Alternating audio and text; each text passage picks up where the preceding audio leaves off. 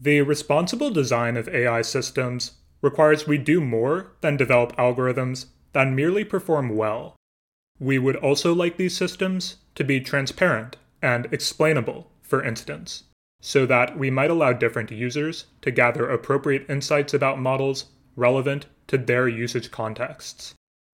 My guest today, Vera Liao, has been studying explainability and transparency in AI systems for years. As a principal scientist at Microsoft Research, she's led and supported incredible work that seeks to, among other things, integrate studies of how humans interact with and understand AI systems. We spoke about her work looking at how we might develop explainability solutions for different users' needs, where existing explainability methods fall short, what transparency might look like in the age of large language models, and much more. This is the Gradient Podcast, and I am your host, Daniel Bashir. If you've been listening to the podcast for a while, or if you are new, you may or may not know that The Gradient is a project run by a few engineers, like me, and grad students. The podcast is, at the moment, a one-person effort. If you like what we're doing, it would mean a lot to us and to me if you'd consider supporting us by either writing a review wherever you're listening to this podcast, or upgrading to a paid subscription on Substack. But now, without further ado, Vera Liao. Vera, one thing that has always stuck out to me about your research is not just the fact that you're trying to bring a very human-centered perspective to the different topics you study, and really probably spend a lot more time with people and thinking about how they interact with systems than I believe most researchers do. But a lot of your work also goes into what I think is contra a lot of the narratives we see about AI today, the path dependence of the way we build systems, the way we build them to interact with people. And I'd really love to hear a little bit about your background and how you got into AI in the first place and sort of got interested in all of this. Yeah, thanks for having me. I'm being a fan of the podcast. I always found the discussion very thoughtful. So, really honored to be here. Perhaps I will start with kind of my academic identity. I feel probably the best way to describe myself is that I am a HCI, Human Computer Interaction Research, working on AI technology. I'm often interested in like AI technology that kind of just emerging from research. Hopefully, my research can contribute to this technical work. As you mentioned, my interests are often about how people are using this technology or will using that technology, often grounded in specific applications. What are the limits or pitfall of this technology as shown in people's interaction or use? And also not just the technical part, but also how we can design an application, right, to augment the benefit of this AI technology and also mitigate their limitation, their risk, and potential harms. So not sure how far you want to go back to my background. I think my quote unquote journey into AI is a little bit accidental, but I would say there are a lot of continuities in terms of the kind of questions I'm interested in. So I did my PhD in computer science, but I had a lot of training in human factors. My advisor has a quality of science background, so a lot of my methodologies are experimental, quantitative. My PhD work is on this topic of diversity enhancing design, right? How we can design system in a way that we can encourage people to seek different diverse opinion, consume diverse opinion, whether it's in this information system like online search or social media context where people discuss controversial topic. So I would say the topic is very broadly situated in the area of studying how people interact with information and how we design information system. And that is still reflected in a lot of my work on studying interaction with AI system. By the end of my PhD, around the year 2015, 2016, that was kind of the last hype cycle of chatbots. I don't know if you remember that time. So there's a lot of article like, oh, the next century is going to be conversational. People don't need to click around on GUI interface. People can talk to computer. I got very excited about how this kind of system really changed people's interaction, how they look for information, consume, they change their behaviors a lot. So I kind of happily jumped on this wagon. That time I also graduated and joined IBM research. And of course, conversational AI has always been a focus of IBM, like Watson, that goes back to Watson. So I worked on chatbots for a few years. I would say got a little bit of a disillusion or annoyed at that point. I just feel like that time this conversational technology was really not ready. So it's very different from how these days where people are developing LLM-based chatbot, ChatGPT. You really have to like think about, oh, for my chatbot, even it's a very, very small domain, what are the topics I need to cover? What are the intents that people will have with the chatbot? Now you have to train hundreds of thousands of classifier to recognize those intents. So I was annoyed that people have a lot of desire when they think about having conversational interaction, but it's very hard to satisfy that. There's a lot of breakdowns.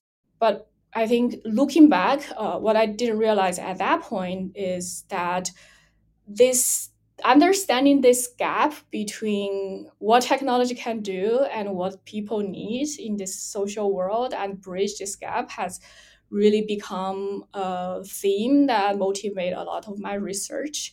I might mention this term social technical gap a lot in this discussion. So this is a paper written by Mark Arkman, who is a faculty at University of Michigan, that had a lot of impact on me on the field of HCI, which is talking about there is this socio-technical gap.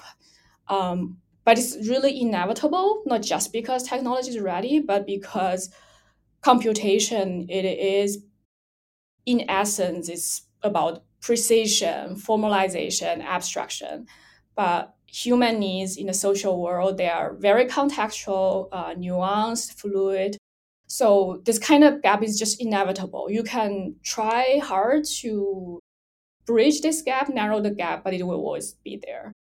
So that has become something that kind of I struggle with, but also like hopefully help bridge a little bit in my work.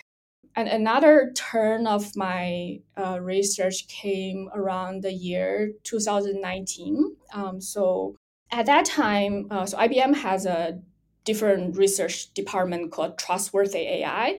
So this term is used in some organization as responsible AI. So it's really about mitigating risk of harm of AI technology, but it's often started with principles like fairness, explainability, accountability. So I think in 2019, it was also this topic started to gain a lot of traction in academic community conferences like FACT. So around that time, this trustworthy AI team, they want to develop a series of toolkits. The goal is really to make this work in the research community, say fairness technique, explainability technique, to be more accessible for practitioners, data scientists, starting with like code libraries and also educational material. So that team kind of approached me. They at that time they want basically like a amateur UX designer to help them think about this user experience design side of things. So I started working on this toolkit called AI Explainability 360, which is again hopefully making a dozens of this explainability algorithm accessible for practitioner. But I think I was really again struggled with or annoyed by at that time especially there's actually very little adoption in practice to see in product. Even these days, you probably, even we talk about explainable AI a lot, but you probably don't see a lot of explanation in kind of consumer facing products. So at that time, I feel, oh, we're going to put all this dozens or more algorithms, but we really know very little about what kind of explanation people really want. And there's some unique challenge with developing toolkits is your user group is not a specific group. You don't even know who exactly are the end users. So it's also very hard to do kind of a traditional user research to understand that. So starting from there, and then that's it kind of starting point for me for years of research. I try to understand what is this design space of explainable AI or AI transparency, and also do some human study in specific application and trying to see how people interact, where things might fall short. I'm happy to dig a little deeper into specific studies. This is a great breakdown. And before we get into some specific ways this manifests, I want to start actually with a framing question. One of the first things you said about your research was articulating HCI as sort of contributing to technical work. And I do feel like we're still in a place where maybe I don't know how to exactly describe the way it's articulated or the discourse, but it's sort of like we have HCI and we have AI, or we have AI and we have AI explainability. And so it seems like these are still kind of thought of as separate things, right? People do the AI capabilities work, and then we start worrying about explanation, interpretability, all of these things that relate to how humans are then going to be interacting with those systems. And I'm curious how, in your own work, you think about that separation. Is that something that you feel like makes a lot of sense right now? Is that something you hope might disappear a little bit in the future? I'd just love to know how you think about that. Right. Yeah. I think that's a great question. That's something I contemplate a lot. I feel we've seen a lot of progress in the past few years. I feel this whole um, coming from AI field, this framing of human-centered AI and also responsible AI that emphasize kind of socio-technical perspective, understand specific harm, specific issue that we can have with different stakeholder, really help with bringing in HCI perspective and also emphasize why we need HCI. It definitely, I feel like we came a long way from the beginning when AI researchers just start talking about human-centered AI. There seems to feel like, oh, we need to reinvent a whole field about how do we do user research, right?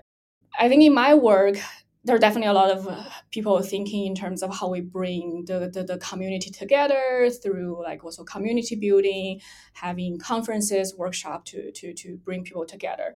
I feel like in my work is also I have kind of more practical focus, thinking about like where HCI method and practice can actually make a difference.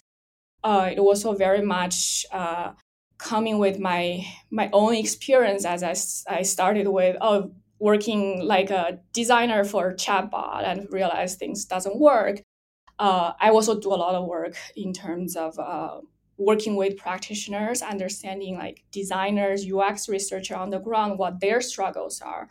I think one perspective that for my work I find really helpful is this differentiation of upstream and downstream. But there's also many level of upstream, right? In responsible AI, some people say upstream is about developing an algorithm, and downstream is about taking that algorithm or model to be incorporated in applications, and people will use that. But I think in practice, there's also, at least there is a level of researcher developing AI algorithm.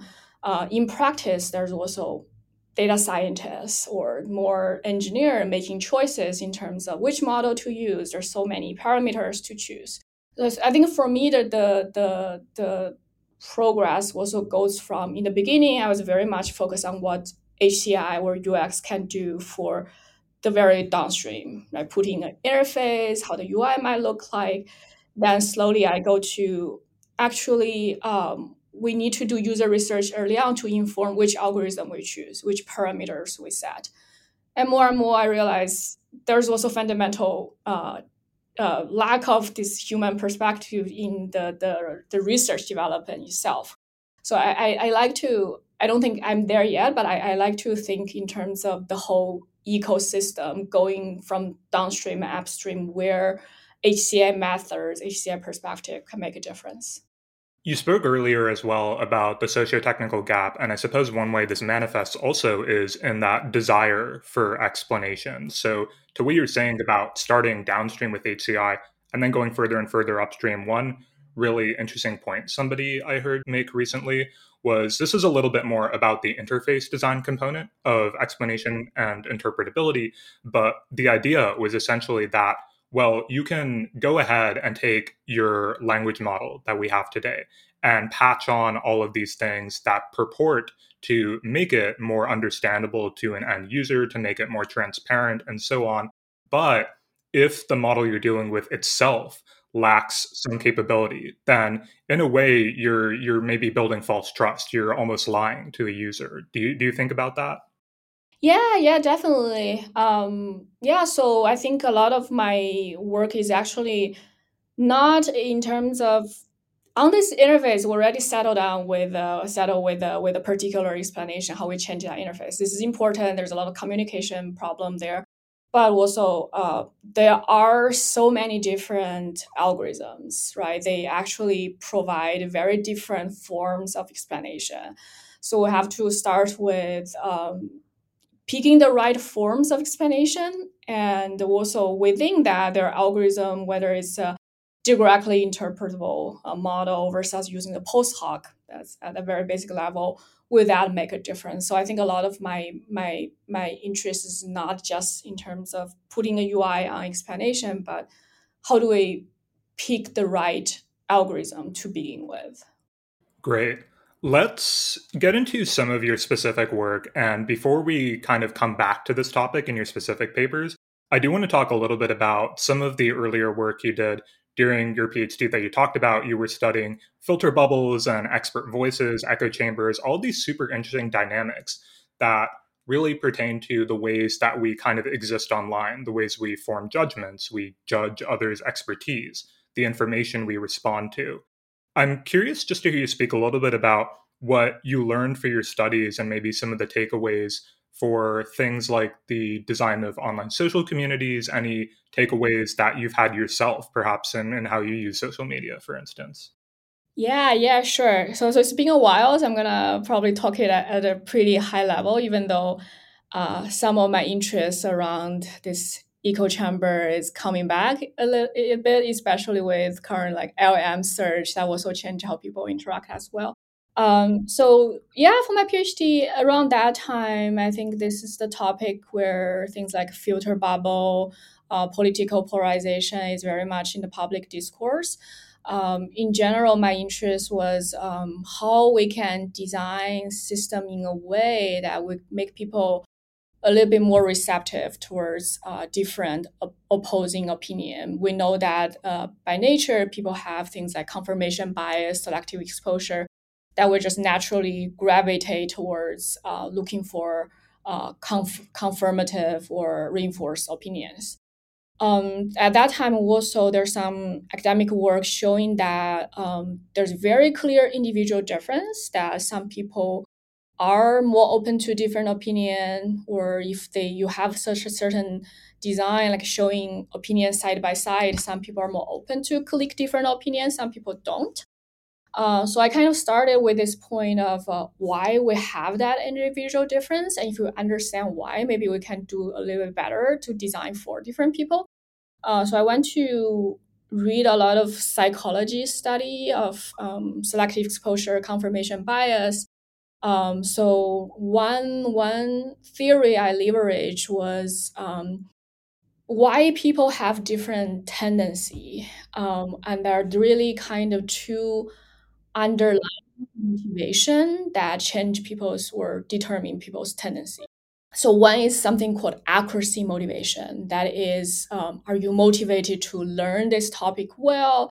Are you motivated to have an accurate understanding of this topic? And another is defense motivation. That is to, so it goes back to also the reason we look for confirmative opinion is because ultimately we want to avoid cognitive dissonance, this discomfort when we're being challenged, when we have to reconcile different information. But if you have a very high defense motivation, then you have a higher tendency to want to avoid different opinions. But the nice thing is also when you say accuracy motivation and defense motivation, they're really kind of umbrella term. There can be many reasons contribute that, whether you're just an open-minded person by nature, or you are particular topic, you have a kind of high learning motivation that can also contribute to accuracy motivation. So once we have that, we have kind of scale to infer where this person on the spectrum, for example, of accuracy motivation. Now we see a huge difference is if someone, I guess, sort of a little bit of a sad results from some of the study we did was we tried a lot of kind of intervention, so different designs to hopefully make people more open to different opinion. Um, but it almost always only work for people who already kind of have high accuracy motivation to begin with. And in our study, interesting is constantly around like 25% of people. And for the rest of 75% people, it was actually very hard to nudge them to change opinion. And then we tried kind of different designs. For example, for people who have high accuracy motivation, what we want to do is highlight the content itself has values, that the content bring different perspective. There's some common ground. The content is really helpful.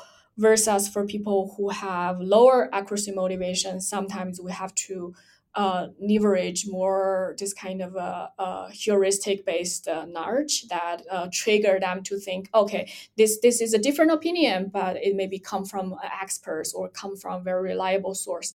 That may help a little bit, but we did see this individual difference that has make a huge difference in terms of how open, how receptive people to different designs.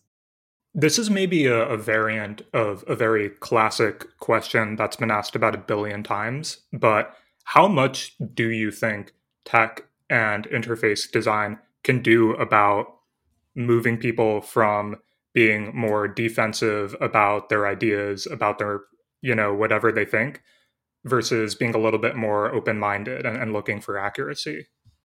Yeah, that's a hard question. I think, especially given how things are going in the past few years, I'm not like super optimistic. And to be honest, like after some of the study did, seeing that only 25% of people can be large, like that does make me feel less optimistic as well. But I think the point is we have to understand the mechanism, right? If we know that this defense motivation is something make a huge difference, then what we need to target is to mitigate or bring down people's defense motivation. And this can be in terms of design, that starting with first acknowledging people's position, acknowledging there are common ground before injecting different opinions. So I think that from the mechanism side, that would be helpful, but I don't have the number. I don't have the conclusion say like how quantitatively how much, what percentage people will actually be open to that. That's fair. Let's get a little bit into some of your more recent work on explainability. And I do want to flag here for anybody listening that we are talking about explainability versus interpretability, different things. And maybe, Vera, you'd be a really good person just to kind of lay out what are some maybe misconceptions or ways people tend to conflate topics or misunderstand explainability. Oof, yeah. So yeah, that's a good point to start. What's the difference between explainability and interpretability? But I'm actually not a big fan of getting very bogged down into that. I feel even in the academic literature, people use different scope. People cite like philosophy literature, psychology literature to define the term.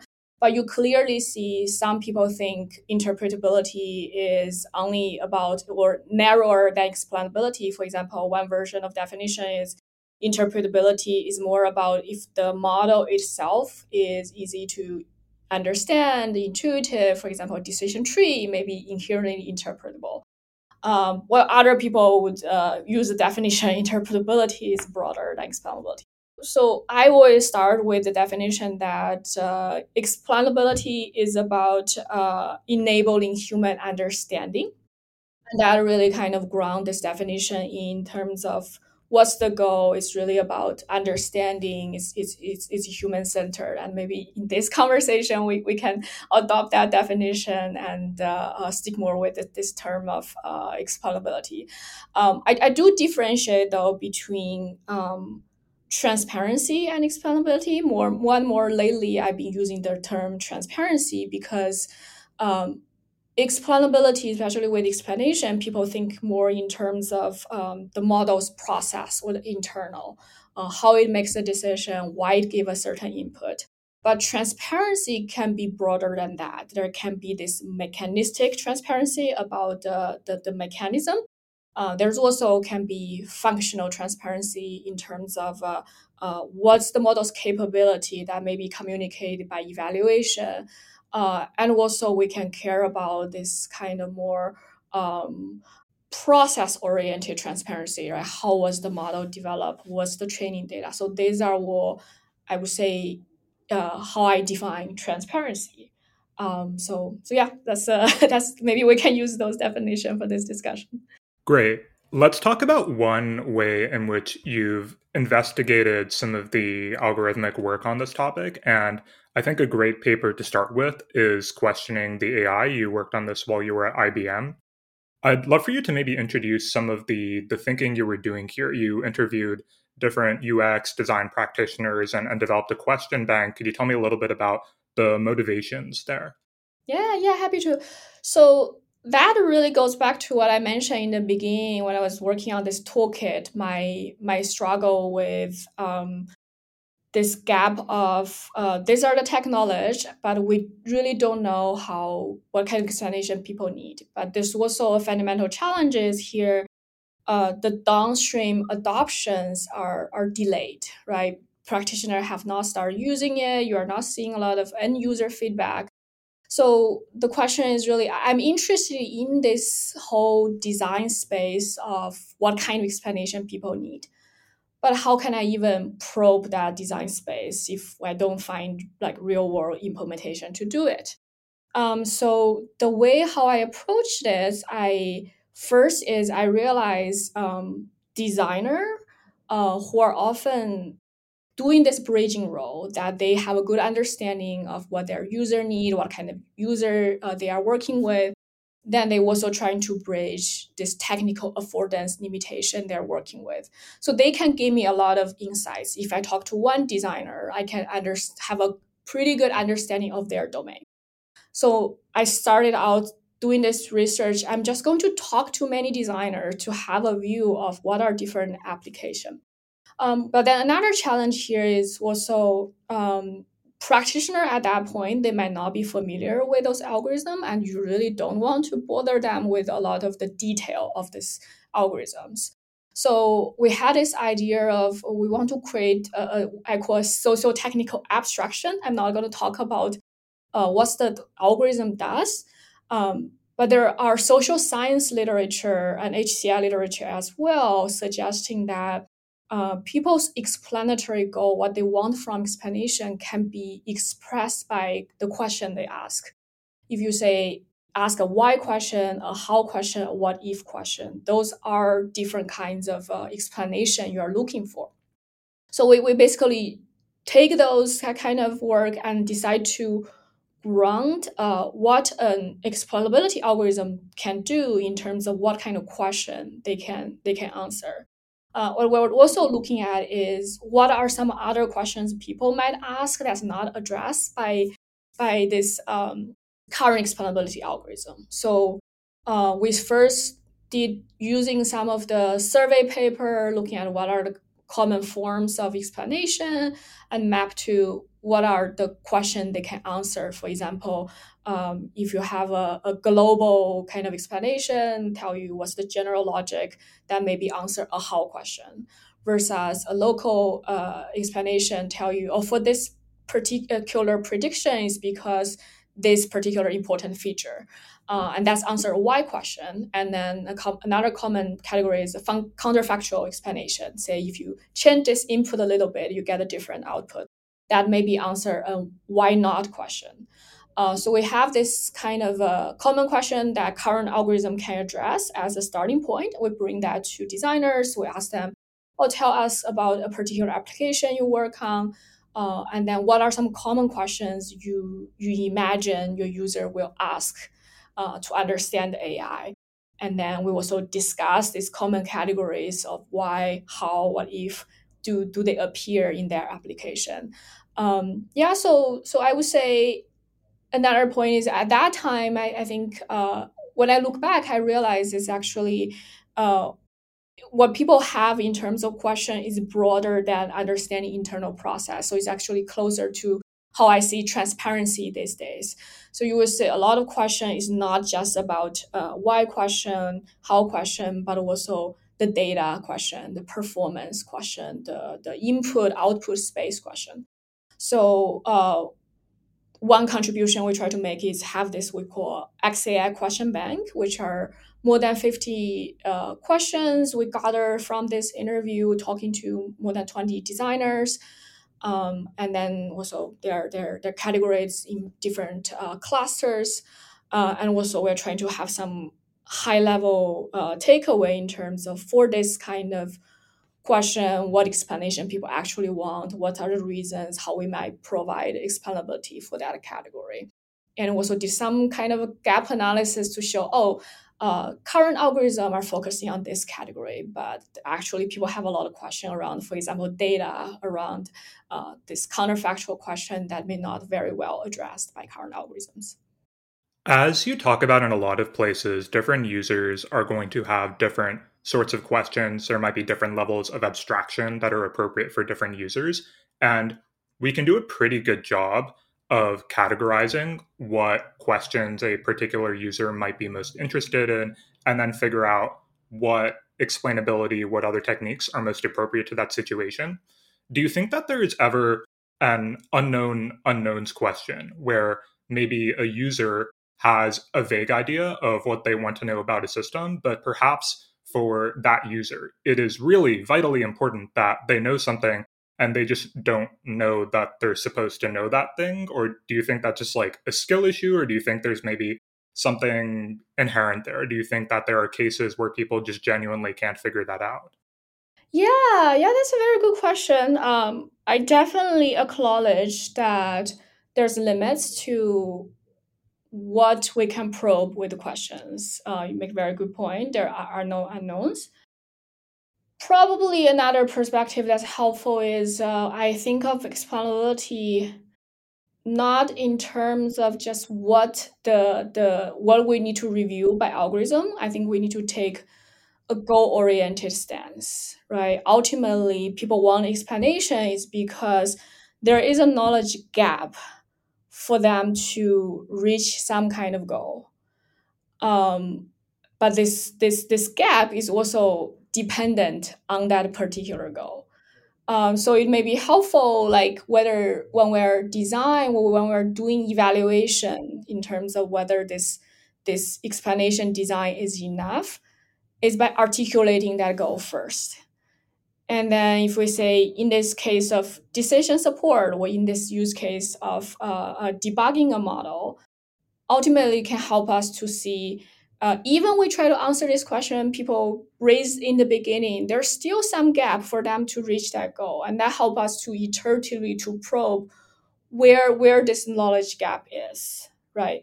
Maybe that's filled by explanation, but there's also, I think another point is we kind of have to take a broader view in terms of information support, right? It can be information about the model's process, but sometimes it's actually about information about the domain, information about this social context, or information about how do I see this AI system work in general.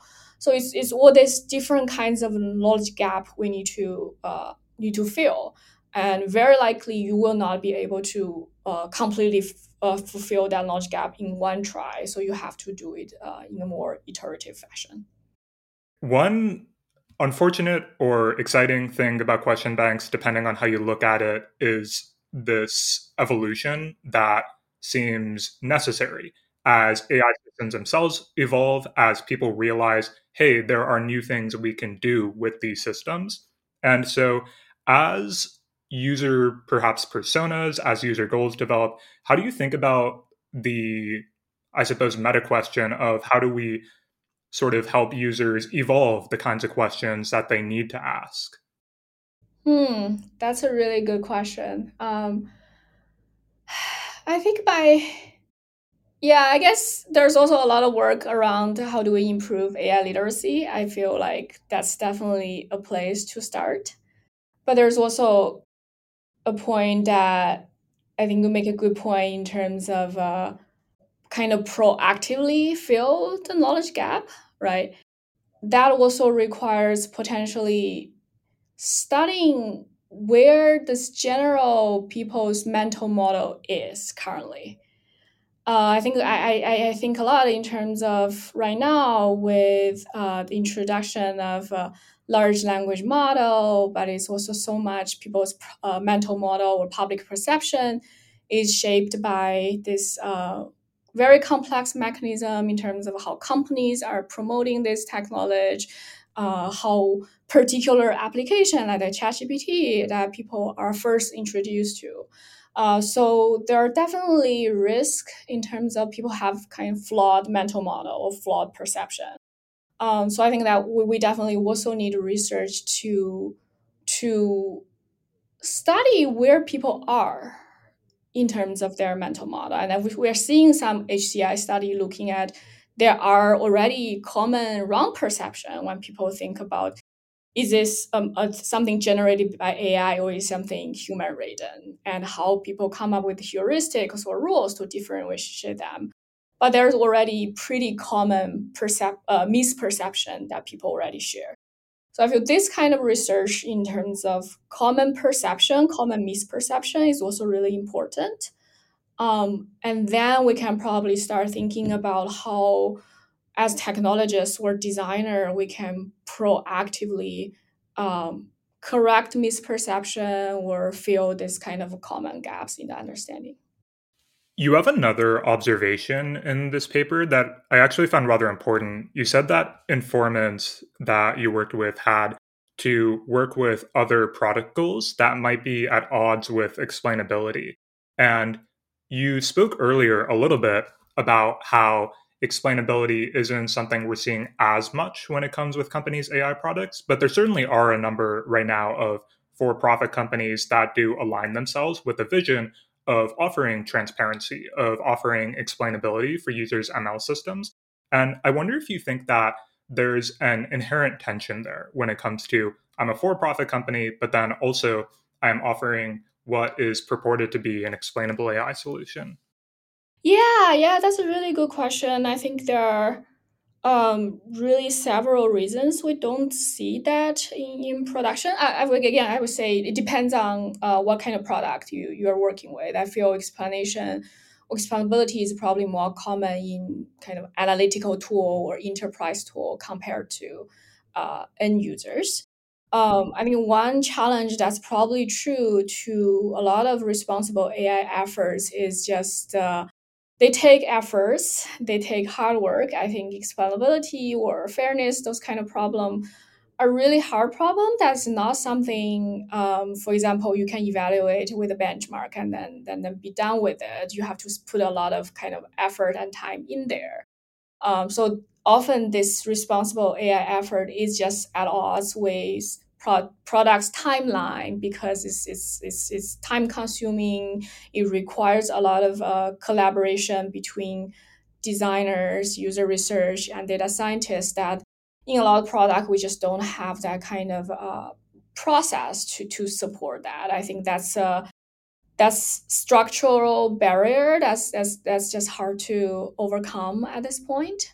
But there's also situation that transparency or explainability feature that can be odds with other concern like security concerns or privacy concern. These are also I would say, very much actively researched topic. I've seen some kind of interesting solution on the practitioner side, how to get around it. But we do have to see sometimes transparency feature do come at a cost of potentially security risk as well. Sure. One last thought I had with this paper was an articulation, I think towards the end, that I particularly liked, where you note that prior work repeatedly pointed out that a prerequisite for explanations is to be interactive because, and in your words, explanation is a grounding process where people incrementally close belief gaps. And there's that word gap coming up again. Could you spend a second unpacking that a little bit for me? How you think about the interactive component of this, since I think we haven't dug into that yet. Yeah, that's a good question. So I think, as you said, right, fundamentally, explanation or trying to build a common ground, it is a social process in our human to human interaction. So by interactive, there are many different forms, right? So people ask different kinds of questions because you have different kind of gap, you have different goals. You may also ask follow-up questions if your understanding is not completely fulfilled. So I think just coming from this human explanation point of view, it's just by nature an interactive process. I think it's very intuitive for us to pursue interaction technique or explainability technique that's more interactive, because this is a gap filling process. This is a grounding process, and then very natural for people to ask different questions, asking follow-up questions. So that's definitely, I feel, a direction that the field is going and should going, and something that I myself is very excited about. Yeah, I appreciate that vision. Let's move on to a couple of your other papers along this domain. And so you had this work that was looking into social transparency with Upal-san. And I think there's a lot of really interesting framing here, but maybe we could just quickly talk a little bit about the main ideas here and what you kind of hope people take away from this. Yeah. I believe you've interviewed Upal at some point. He was on the podcast a while ago, Yes. yes. I would say this is really like his baby, his work. I Yeah. did more of a supporting role in this work. I think the point, there are several aspects that we kind of start working on this together.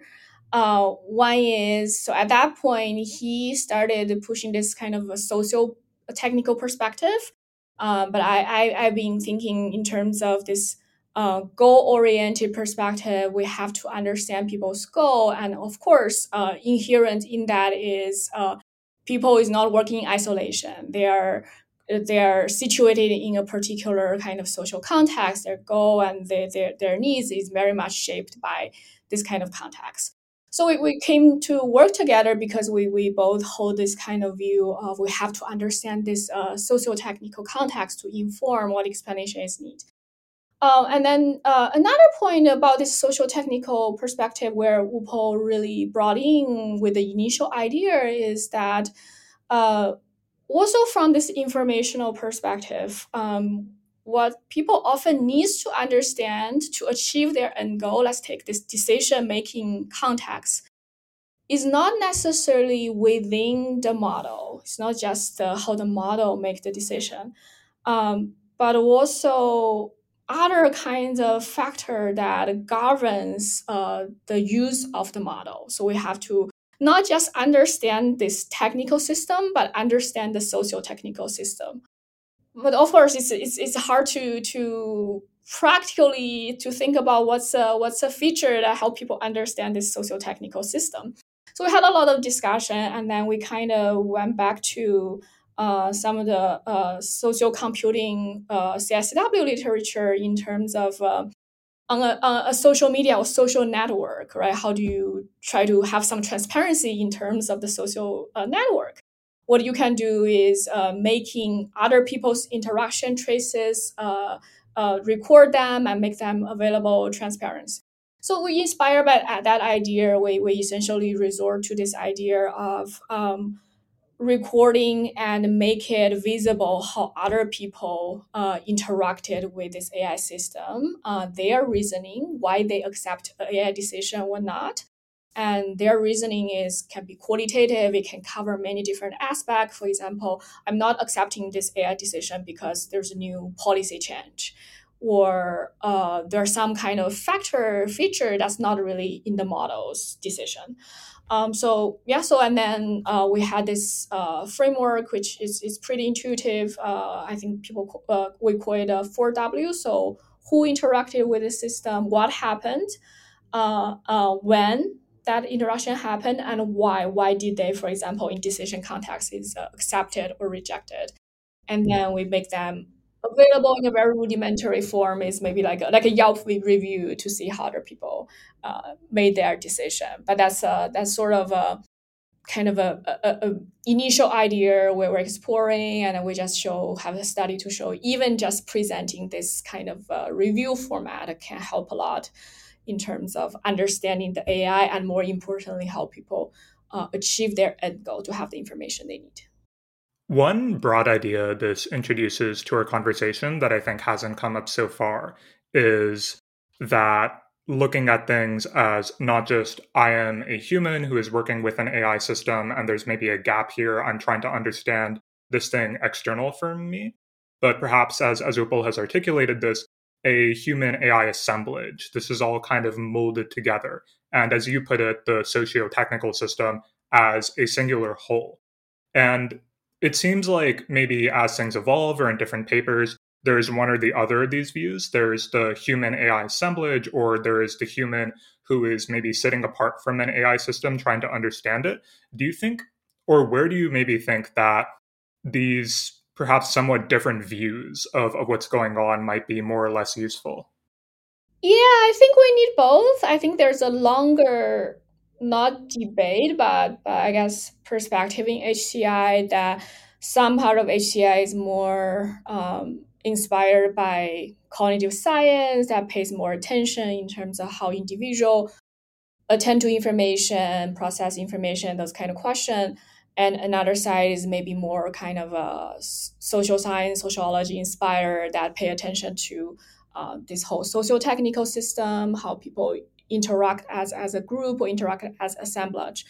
I think we need both. They serve complementary purposes, I think. Of course, especially when you are designing a system ultimately being deployed, you have to have that understanding of the social context, and then the tool in terms of how we approach this socio-technical system, the method will be really, really important. And a lot of issue you have to understood by situated in a socio-organizational context. While this more kind of cognitive perspective, I think that give us sometimes pretty rigorous understanding in terms of what exactly is happening in this whole interaction process, or in this quality process when people are working with a particular system. And sometimes, of course, they can inform each other, right? For example, if you understand how individually people process information or interact with particular interface, that will also give you some power to infer collectively if there are different kinds of people. Some people follow this process, that process, how things may work in a network, and that there are also methodology, for example, agent-based modeling, or that kind of leverage bring this two perspective together. Yeah, one other way to think about it perhaps is just looking at these two views as almost different levels of abstraction. As you said, we do have to understand psychologically how humans work, how they interact with things, maybe how they interact with technology just in general, and what pitfalls and benefits that has. And then on the other hand, we have the technology. This is a whole rabbit hole that we can understand on its own. And then, sort of bringing that up together, we're going up a level of abstraction when we talk about the sort of human AI collective. And I'm sure that maybe misses the mark in some ways, but perhaps that's another way of thinking about it. Yeah, Definitely, yeah. I think this different abstraction is definitely the one angle to think about it. As I said, like you can uh, going from the level of individual interaction that also give you ways or framework to infer how things might happen at a collective level. Another tack on this that you've worked on is this connecting algorithmic research and usage contexts paper, which I think brings in some new things to this discussion that will be really interesting. And by this point, you were at the Fate group at MSR. Fate, by the way, is like the coolest name for a research group ever. I think it's like totally unfair that MSR got that name. But anyway, on this paper, you're looking at, I suppose, the gaps between algorithmic research and then bringing in some words we've spoken about again, downstream usage context, where you want to contribute basically these taxonomies of explainable AI evaluation criteria and prototypical usage contexts, right? Can you maybe introduce some of the ideas that came up in this paper and some of the more important takeaways? Yeah, so that's a paper I feel really I was at a point of I was working on like studying practitioner, particular application for a while. I feel that was a point I'm kind of stepping back to see what I have learned about different application, different practice, and also at a point, as I mentioned in the beginning, that I feel we need to kind of going further up on this upstream chain. Ultimately we can think about what is different methods in terms of how do we pick the right algorithm, but if we don't have the right algorithm to begin with, then we just have nothing to work with. So at that point I think one thing I was struggling with, so I was reading a lot of literature in terms of explainability evaluation, what are the criteria, what are the methods. And then in the literature, for example, people have kind of dozens of criteria, right? Just what to evaluate for. Is it faithfulness? Is it conciseness? Those kind of things. But there's really a one size fits all solution, assumption that seem to say what these are important. But first, they're just impossible to satisfy all the criteria, right? If you want to have this criteria, for example, comprehensiveness, right? It may be often at odds with conciseness, for example. And then another point is I work on different kinds of applications, seeing practitioner working with different application. Um, they do have very different needs that people have, right? For example, just take two common use case that you have data scientists that you want explanation to debug the model. And very commonly, if you see the system that people have is it's very comprehensive. There are global explanation, local explanation, but it's also complex. Like data scientists are very familiar with visualization. Versus if you're looking at a decision support system, let's say a medical imaging system that you want to help a doctor to make a judgment, should they follow the AI's recommendation? Then first is what they care about. The main thing they care about is this particular prediction trustworthy or not? So their goal is to detect the error of that particular prediction. And second, they're very much time constrained, so they don't want very complex interface. They don't want very complex information. So they clearly have different success criteria when you're thinking about explanation. So my goal is really highlight this perspective of context dependency of evaluation criteria.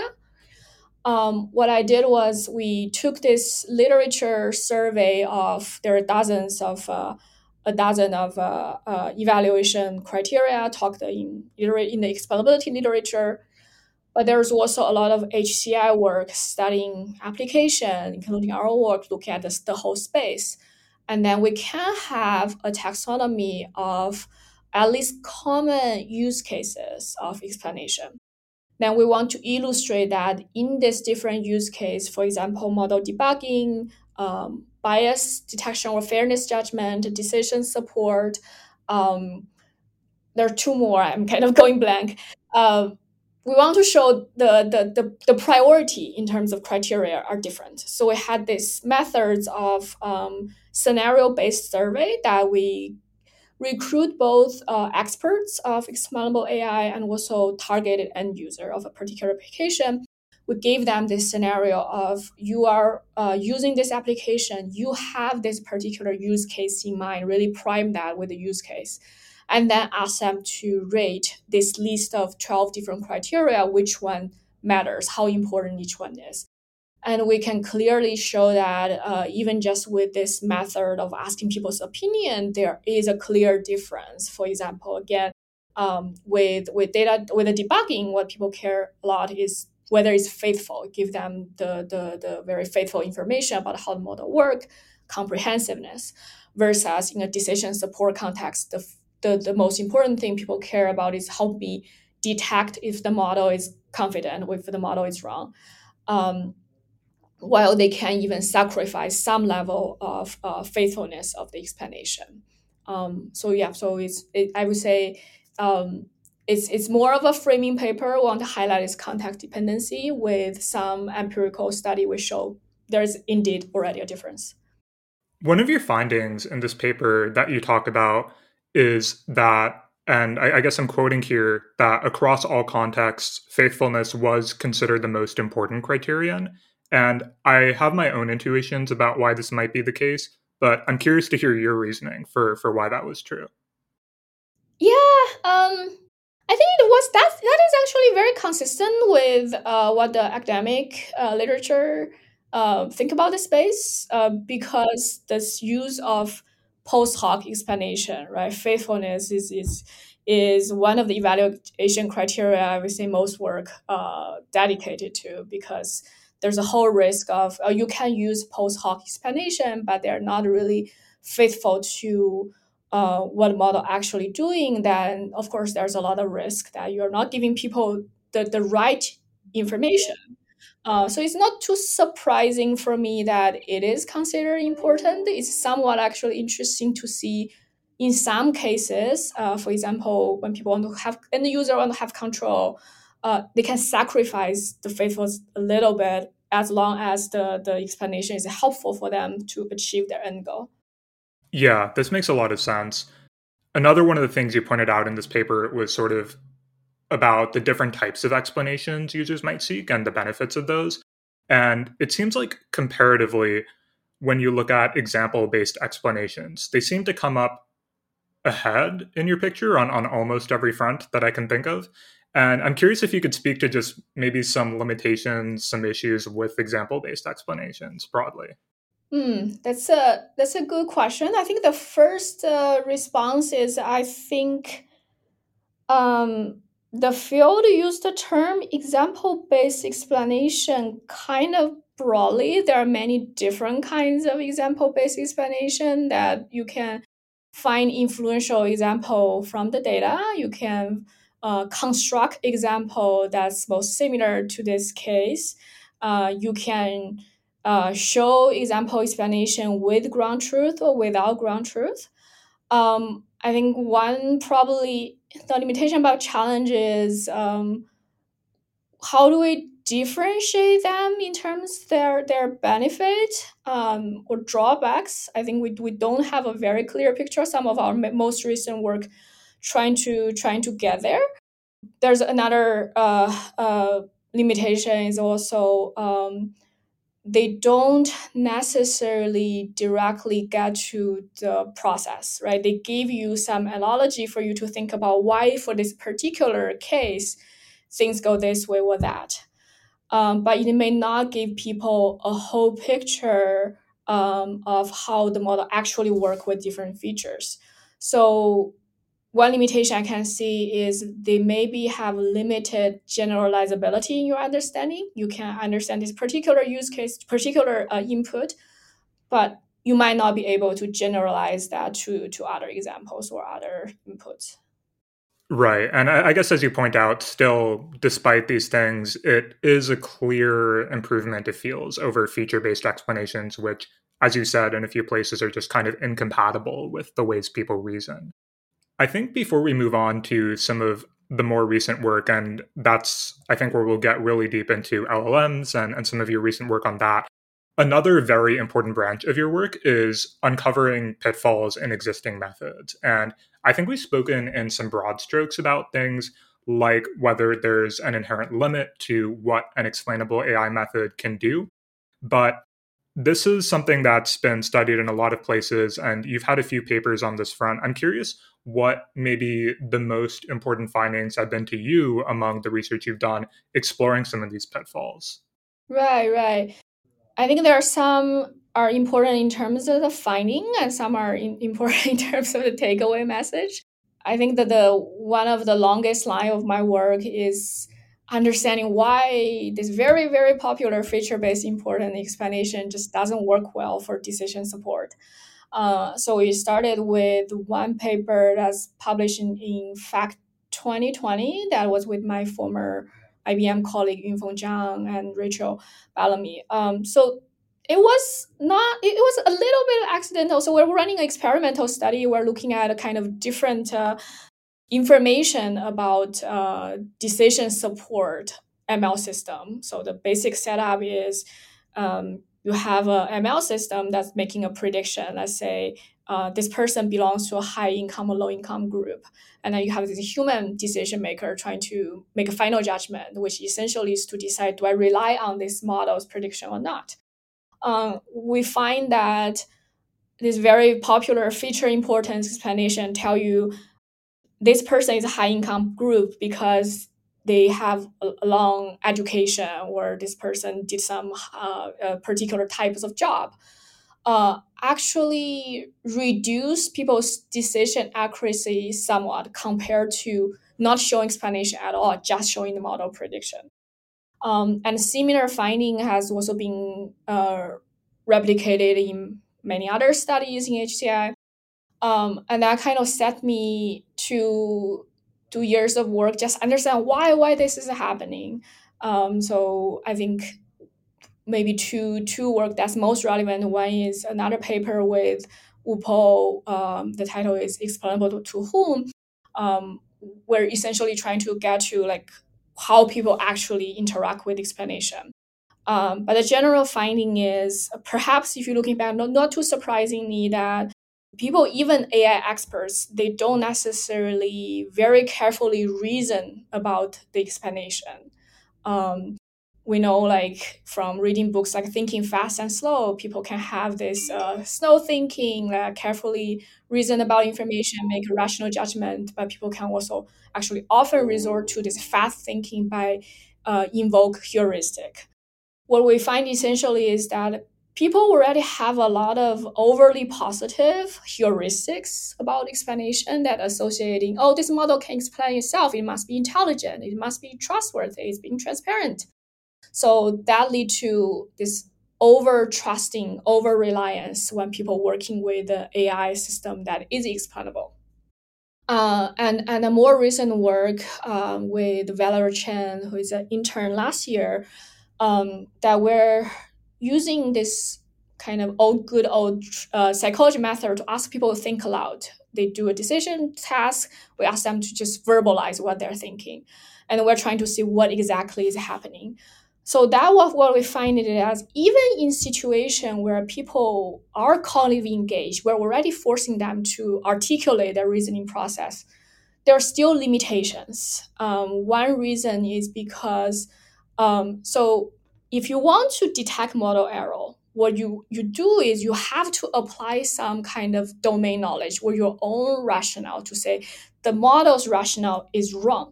But the feature-based explanation actually interacts with people's own rationale. They are pretty visually overwhelming, right? They highlight important feature and then they disrupt people's own reasoning. If you don't show that explanation, they may have a clear reason of this person should be a high income job because they have a certain job. Or when you show explanation, you are essentially trying to convince people the model's reasoning, that people become weaker in terms of their own rationale. And also, human rationale is very much qualitative. You can say a certain job should have high impact in terms of income, but it's very hard for you to say job should have 20% more contribution than education. And once people are confronted with this very quantitative, precise explanation, again, they feel like less confident about themselves. Then they decided to resort to the model. So I feel at this point, I finally have a relatively good understanding why it has that limitation. But I think the more takeaway message for me is a lot of times algorithms may have pitfall because it's not competitive or compatible with people's cognitive process, and we really have to do empirical understanding to see how things fail, and also learn from psychology theories, cognitive science about people actually process information to see where there is the gap that needs to be filled. There are a lot of intersections here, and one of the ones I want to drag out a little bit that you brought up is the ideal system to thinker. And that's kind of the ideal user we have versus the real user who engages in cognitive heuristics. And this maybe does not play so nicely with the affordances of just technical systems in general, which do not slow down. And when you think about the ways that people want to implement what is considered a good user experience, we want things to be fast. We want people to get feedback quickly. But there is a lot of work in slow algorithms. And I think you've also done some work yourself on seamful styles of interaction, where we actually selectively expose people to the pitfalls in the systems they're dealing with. But maybe speaking just to that slowing down thing, I think like Byung-Chul Han is somebody who's brought this up in a really like interesting way that I like, where he talks about the way that technical systems we use today are just inherently opposed to slow, deliberate contemplation, that system to thinking that you're thinking about. And this makes me wonder, do you think that some of the XAI methods that, maybe are not the best on their own, but then combined with the design affordance, something like a slow algorithm, could help nudge people's cognitive processes in the directions that you might want when it comes to being a little bit more contemplative when they are dealing with an explainability method? Yeah, you're very much on point. I think how do we slow people down is something many people are working on these days. I think you mentioned this very new work we've been doing with simple design. So it is a long-standing thought or literature in the HCI field that is this kind of opposition of simple design versus seamless design, right? Often people think in terms of seamless design is a virtual. You plug and play. People don't need to think about it. People don't even in the Ubicon world, like people don't even need to be aware there's a computer. But that actually creates a lot of problem because first, like again, coming back to the socio-technical gap, right? So there's really not possible to have a seamless technology. Whenever we put a computation in a particular context, there's always seams, there's always breakdown. So we need to actually expose them. Of course, this the key point is how do we make a deliberate decision in terms of what to expose, what not to expose. You don't want to completely ruin the user experience by only having people seeing seams. So there is a process to really deliberate on what are the themes where things might break down, and also deliberate on what kind of breakdown we want to expose to people that matters for their end goal. So that's sort of the very very high level of that simple work. And another side you touched on is how we can do better, whether in decision support or in general, in terms of slowing people down.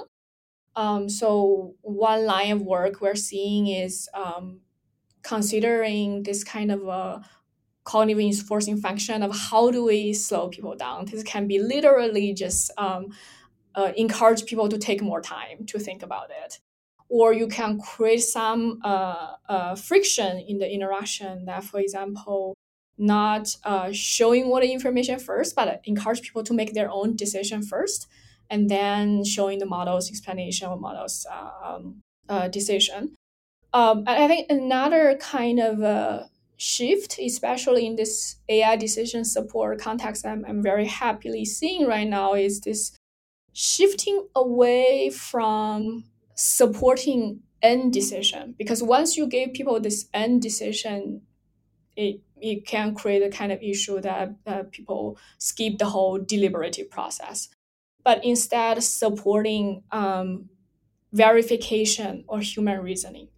And that can require us to rethink this whole AI assistance paradigm, right? For example, what helps may not be model make a decision, but model doing some kind of summarization, or model look through the documentation and give you information support.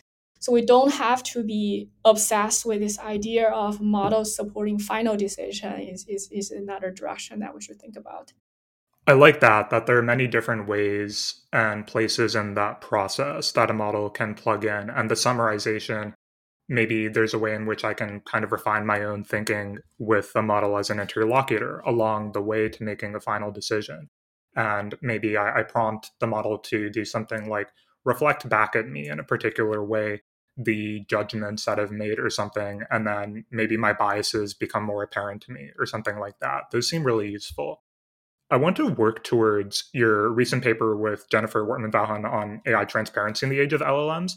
And so, as a place to begin, as you mentioned, you worked on chatbots at IBM Research and became a little bit disillusioned. I'd love to hear a bit about how that experience and your work there informed how you were thinking about chatbots and how you kind of responded to this whole like chat GPT instruction tuning moment that we're in.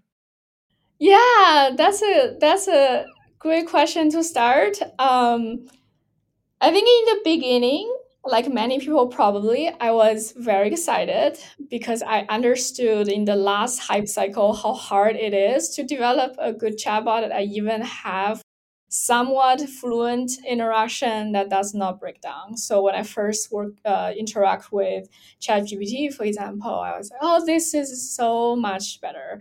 But of course, brings many other kinds of problem like hallucination is actually hard to control. In fact, if you see a lot of products right now, people are very hesitant to directly utilize LM to power the whole chatbot, right? We're still seeing some combination of old way, for example, still define the kind of intents you want to cover. Maybe you can use LM to generate some training data for your intents. I think just forego the whole control to LM at this time is not a right approach with chatbot.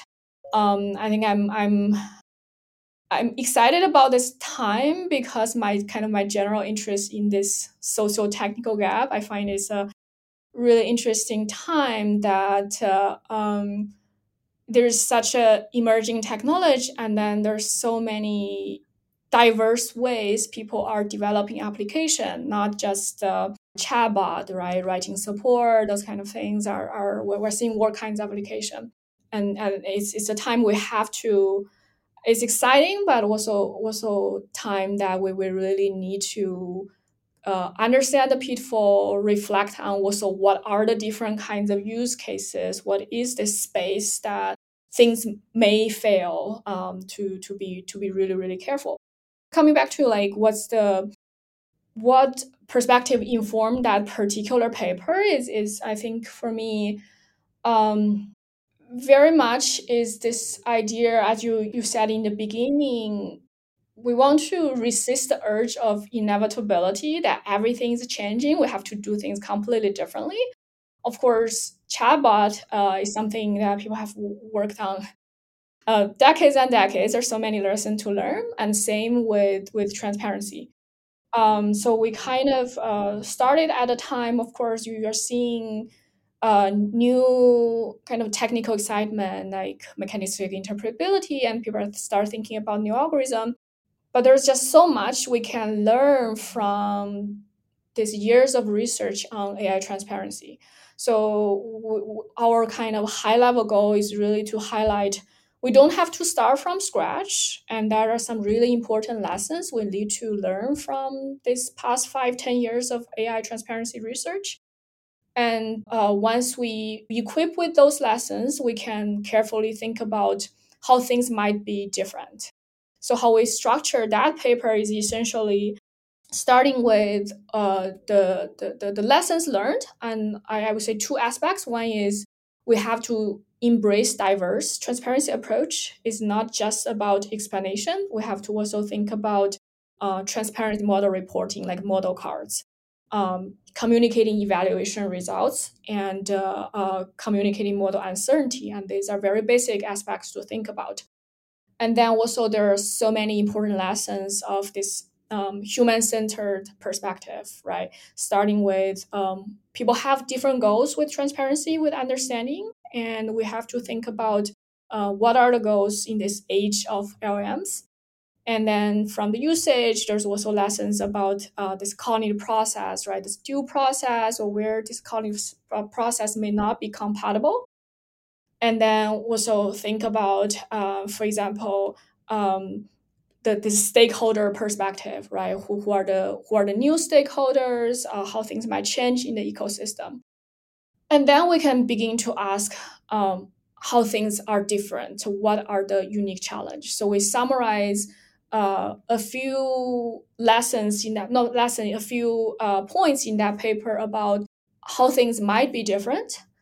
And each of these difference may give rise to new question in terms of why evaluation might not work this way, why explanation might not work this way, right? I think the points, if I think about it, is kind of in four areas of how things what are the unique challenge in terms of transparency for LLM. The first one is more technology specific, right? This is a different kinds of model. They have complex, diverse capability, and also they have uncertain capability, right? They have emerging behavior. They can be steered by different prompts. So there's a very fundamental challenge that even for model developer themselves, they may not be fully anticipate what is the capability. So that gives rise to very fundamental challenges of how do we even start to characterize the model capability. You've seen some work, for example, either they try to just use the description of smaller generative models, right? You can say the model can do QA, can do summarization, but is that enough or even useful to cover the capability of large language model? And then some people maybe start thinking about, oh, what are the human cognitive capability, and use that to describe the model. But will that kind of description characterization useful, for example, if I'm a practitioner trying to decide, do I use this model for my application? So that's on the technology side. There's also a side is this kind of a new application people are developing, right? And then also so how it is changing the whole ecosystem that people are developing application. Like, we're seeing on the ground, for example, very commonly practitioners are not directly use the base GPT model. They're doing a lot of adaptation work, whether it's writing prompts or doing fine tuning. And also a lot of things happen at orchestration level, doing grounding or having the plug in to operate ML. So I have to also think about this different kinds of application. Do they need the new transparency approach to whether explain how the system work or characterize the system? And there's also a question of who are the new stakeholders, right? Again, it changes this ecosystem. For example, you have this new role of doing prompt engineer, or maybe a designer or product manager is doing the prompting, right? They maybe have particular needs in terms of, can I have explanation to improve the prompt I have? So we have to think about this new application, new ecosystem, and this new stakeholders' needs. And some of the application, for example, many of them are natural interface, interactive interface. So that also changes the kind of modality, the design space we work with. But last point is also we have to also consider the challenge in terms of the whole social societal context of how things are changing, right? Of course, organizations, the companies that putting out LLM, they may not have incentive to provide transparency, and this kind of problem cannot be approached as a technical design problem. We have to think about policy, and also again coming back what I mentioned earlier, this changing public perception, how they are shaped by this hype, shaped by how companies are communicating this technology, and that create a huge challenge in terms of transparency, because ultimately it's about shape people's mental model, and we have to start with where people currently are. So yeah, so that's the four aspects: the technical, the application, the stakeholder, and the whole societal environment at this moment.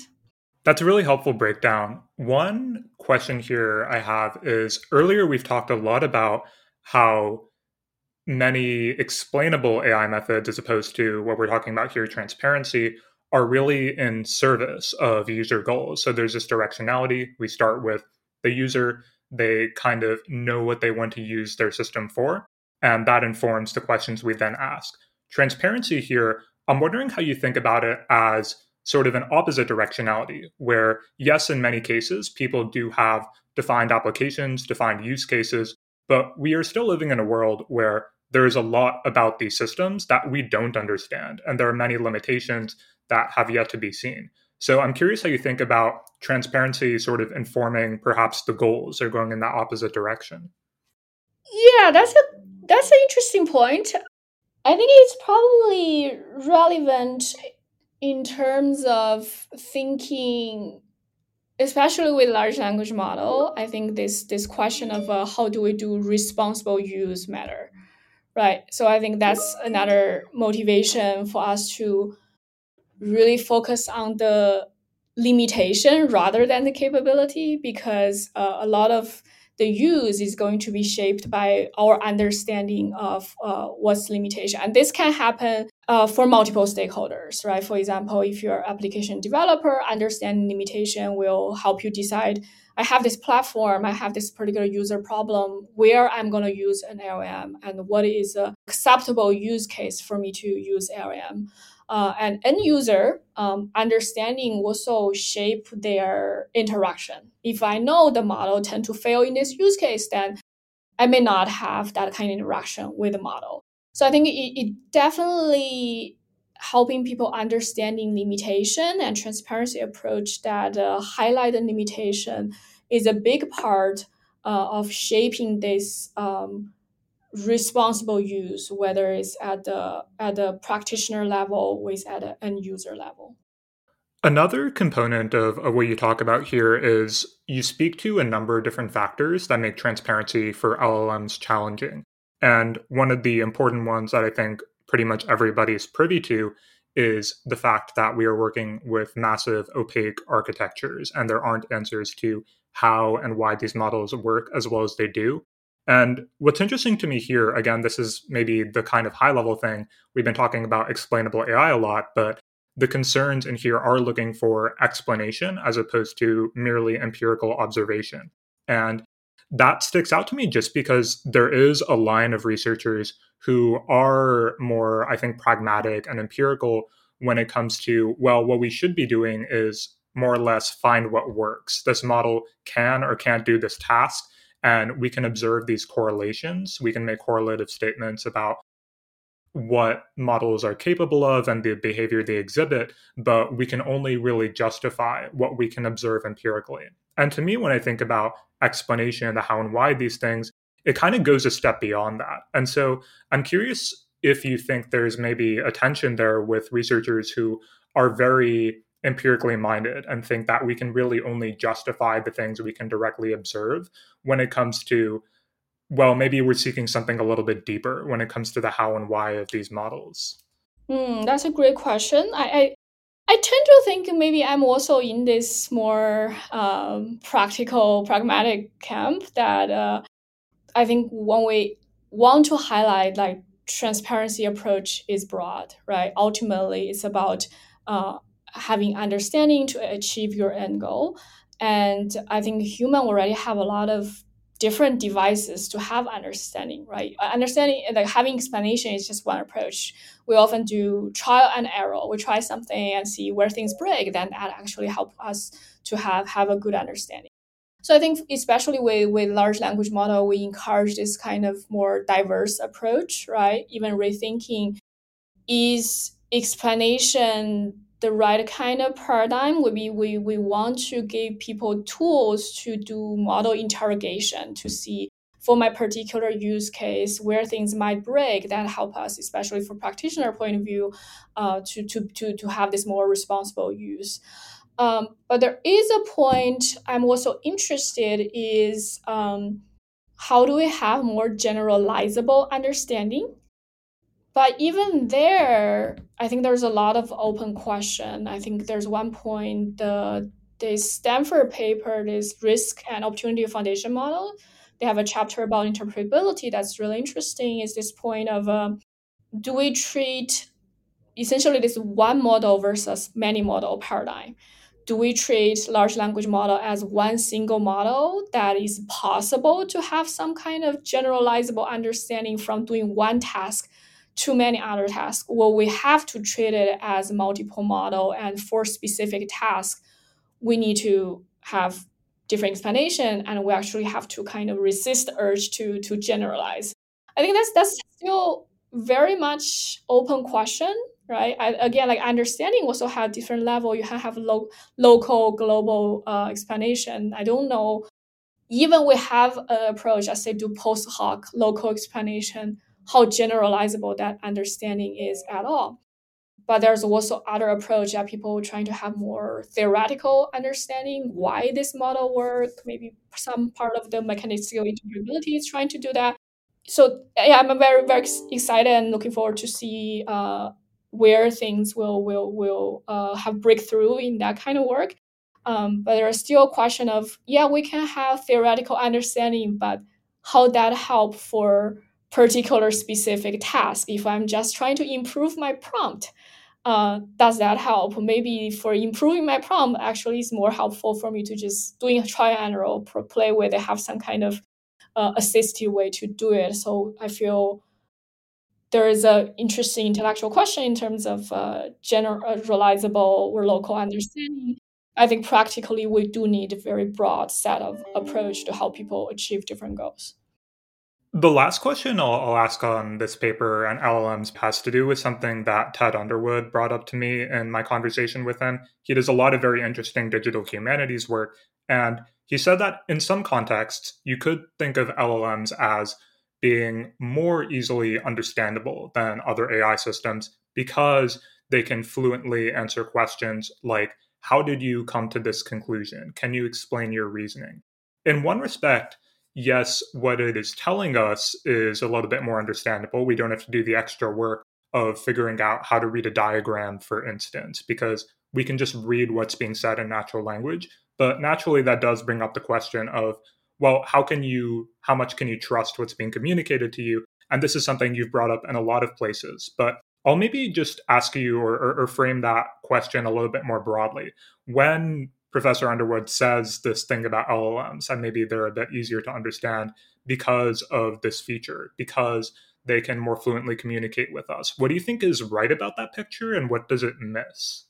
Yeah, I think that's a fundamentally a question about faithfulness and how we measure faithfulness, and what do we think is a threshold or acceptable level of faithfulness, right? So I think a fundamental challenge in this whole explainable AI field is inevitably we have to use some kind of a post hoc explanation, just because a lot of model they are not directly intuitive. But we know, like in theory, whenever you use a post hoc explanation, there is a loss of information. So it's not completely faithful to what the model is directly doing. And there are a lot of active research in terms of how do we possibly define faithfulness? How do we possibly measure? It's of course a hard problem because you may not have a way to directly characterize what the model is actually doing. So I think if I look at the measurement, for example, a lot of them are basically looking for the kind of counterfactual evidence, right? Looking for evidence that is not factual, not faithful. Either in some case, this kind of explanation may fail to predict how the model actually make prediction, or some part of feature is missing. But there are also work basically suggesting that is pretty misleading in terms of where the field is going, because we know a lack of a completely faithfulness is inevitable. So the key question is not necessarily how do we quantify faithfulness, but what is an acceptable level of or threshold of faithfulness to use. So that may also goes back to there can be different kinds of lack of faithfulness, right? You may be not making the right kind of prediction in some cases. Maybe you lack certain feature. And this lack of faithfulness and different types of lack of faithfulness may have different impact. And what is acceptable is also highly context dependent, right? Going back to in debugging, maybe it's less acceptable, but in decision making, maybe some kind of lack of faithfulness is okay. So I'm very much coming from this existing perspective in terms of faithfulness when I think about LM. Of course, I think it's actually dangerous that many people are using explanation as it is without realizing that this is not really faithful. And as we discussed in the paper, there are examples that the model can actually give you contradicting information depending on what this answer is trying to justify. So that really get into there can be deception and misinformation that people actually, if we don't realize that it's there's lack of faithfulness. But ultimately, I think we need to do a lot of first is conceptual work in terms of are there different kinds of lack of faithfulness? How do we characterize them? What is acceptable in different situations? And also empirical work I feel is needed to understand just what situation this model doesn't have faithfulness and can have like a dangerous situation that give you contradicting information. That's something at least I haven't seen and would love to see. I really appreciate that. The last question I'll pose to you is we've spoken a lot about different sorts of challenges that are coming up right now, especially when it comes to LLMs, challenges for transparency. You just spoke about some of the different things we need to figure out with respect to faithfulness. Very broadly, just speaking about HCI and AI, what do you think are some of the broad challenges ahead that you are thinking about that you hope other researchers and practitioners focus on? Yeah, I think it's still the kind of pragmatics, right? How do we going beyond this general framing of we need human-centered AI, we need responsible AI, or some people say we need participatory AI, to what are some actionable approach that we can do that? Again, thinking more concretely in terms of what is this ecosystem and who are the people involved in the ecosystem and how we can support them. I think that's something that a question that HCI people are familiar with, right? Studying certain group people, understanding the needs and support them. Especially for me, working often with practitioner, I think there's a huge opportunity um, both in terms of having frameworks like translating, for example, ethical framework in terms of more practical framework. And also, how do we lower the barriers for people to doing this kind of work, whether it's for practitioner to engage in responsible use, doing evaluation, or if we talk about, oh, we want AI researchers to take more human-centered perspective, but how do we have actionable tools or approach for an AI researcher to think about what are the different downstream use cases where things might fail? So how do we make that more actionable is something I feel we need to think a lot. And then also, how do we take this view of ecosystem that build community or build communication channel for things to flow more easily, right? I feel like although my work, a lot of HCI work is trying to study some kind of end user or stakeholder and hopefully bring that perspective back. But who are going to read that papers, and also this question of can we facilitate channels that to directly have end users or impacted group to voice their concerns to directly impact this development of AI technology, whether it's research or practice. So again, how do we support people in the ecosystem, and how do we make this ecosystem a more collaborative work, and also facilitate the communication is something that we should tackle as a community. And I think is especially important at this current time, that going from technology development LM to practice or having some kind of application is almost too fast. We cannot rely on HCI researcher to do careful user research, bring that back. We have to also facilitate the channel of direct voices from the end users. Fully agree with you here. And I think this is a great place to end. So, Vera, I want to thank you for the work you're doing and the very, very important perspectives you bring to the rest of us. I think that everyone listening to this really needs to pay a lot of attention to your work. So I appreciate the work you do. And thank you so much for being generous with your time and speaking with me today. Thank you so much. I really, really enjoyed the conversation. I feel I also had a lot of reflection and learning in the conversation. Thanks very much. That is all we have for today's episode. Thank you so much for listening. Again, if you enjoy what we're doing, there are multiple ways to support us. If you like the podcast, you should make sure that you're subscribed on whatever podcast player you're using to listen to this. And finally, you can find our other articles and newsletters by subscribing to us on Substack and at thegradient.pub.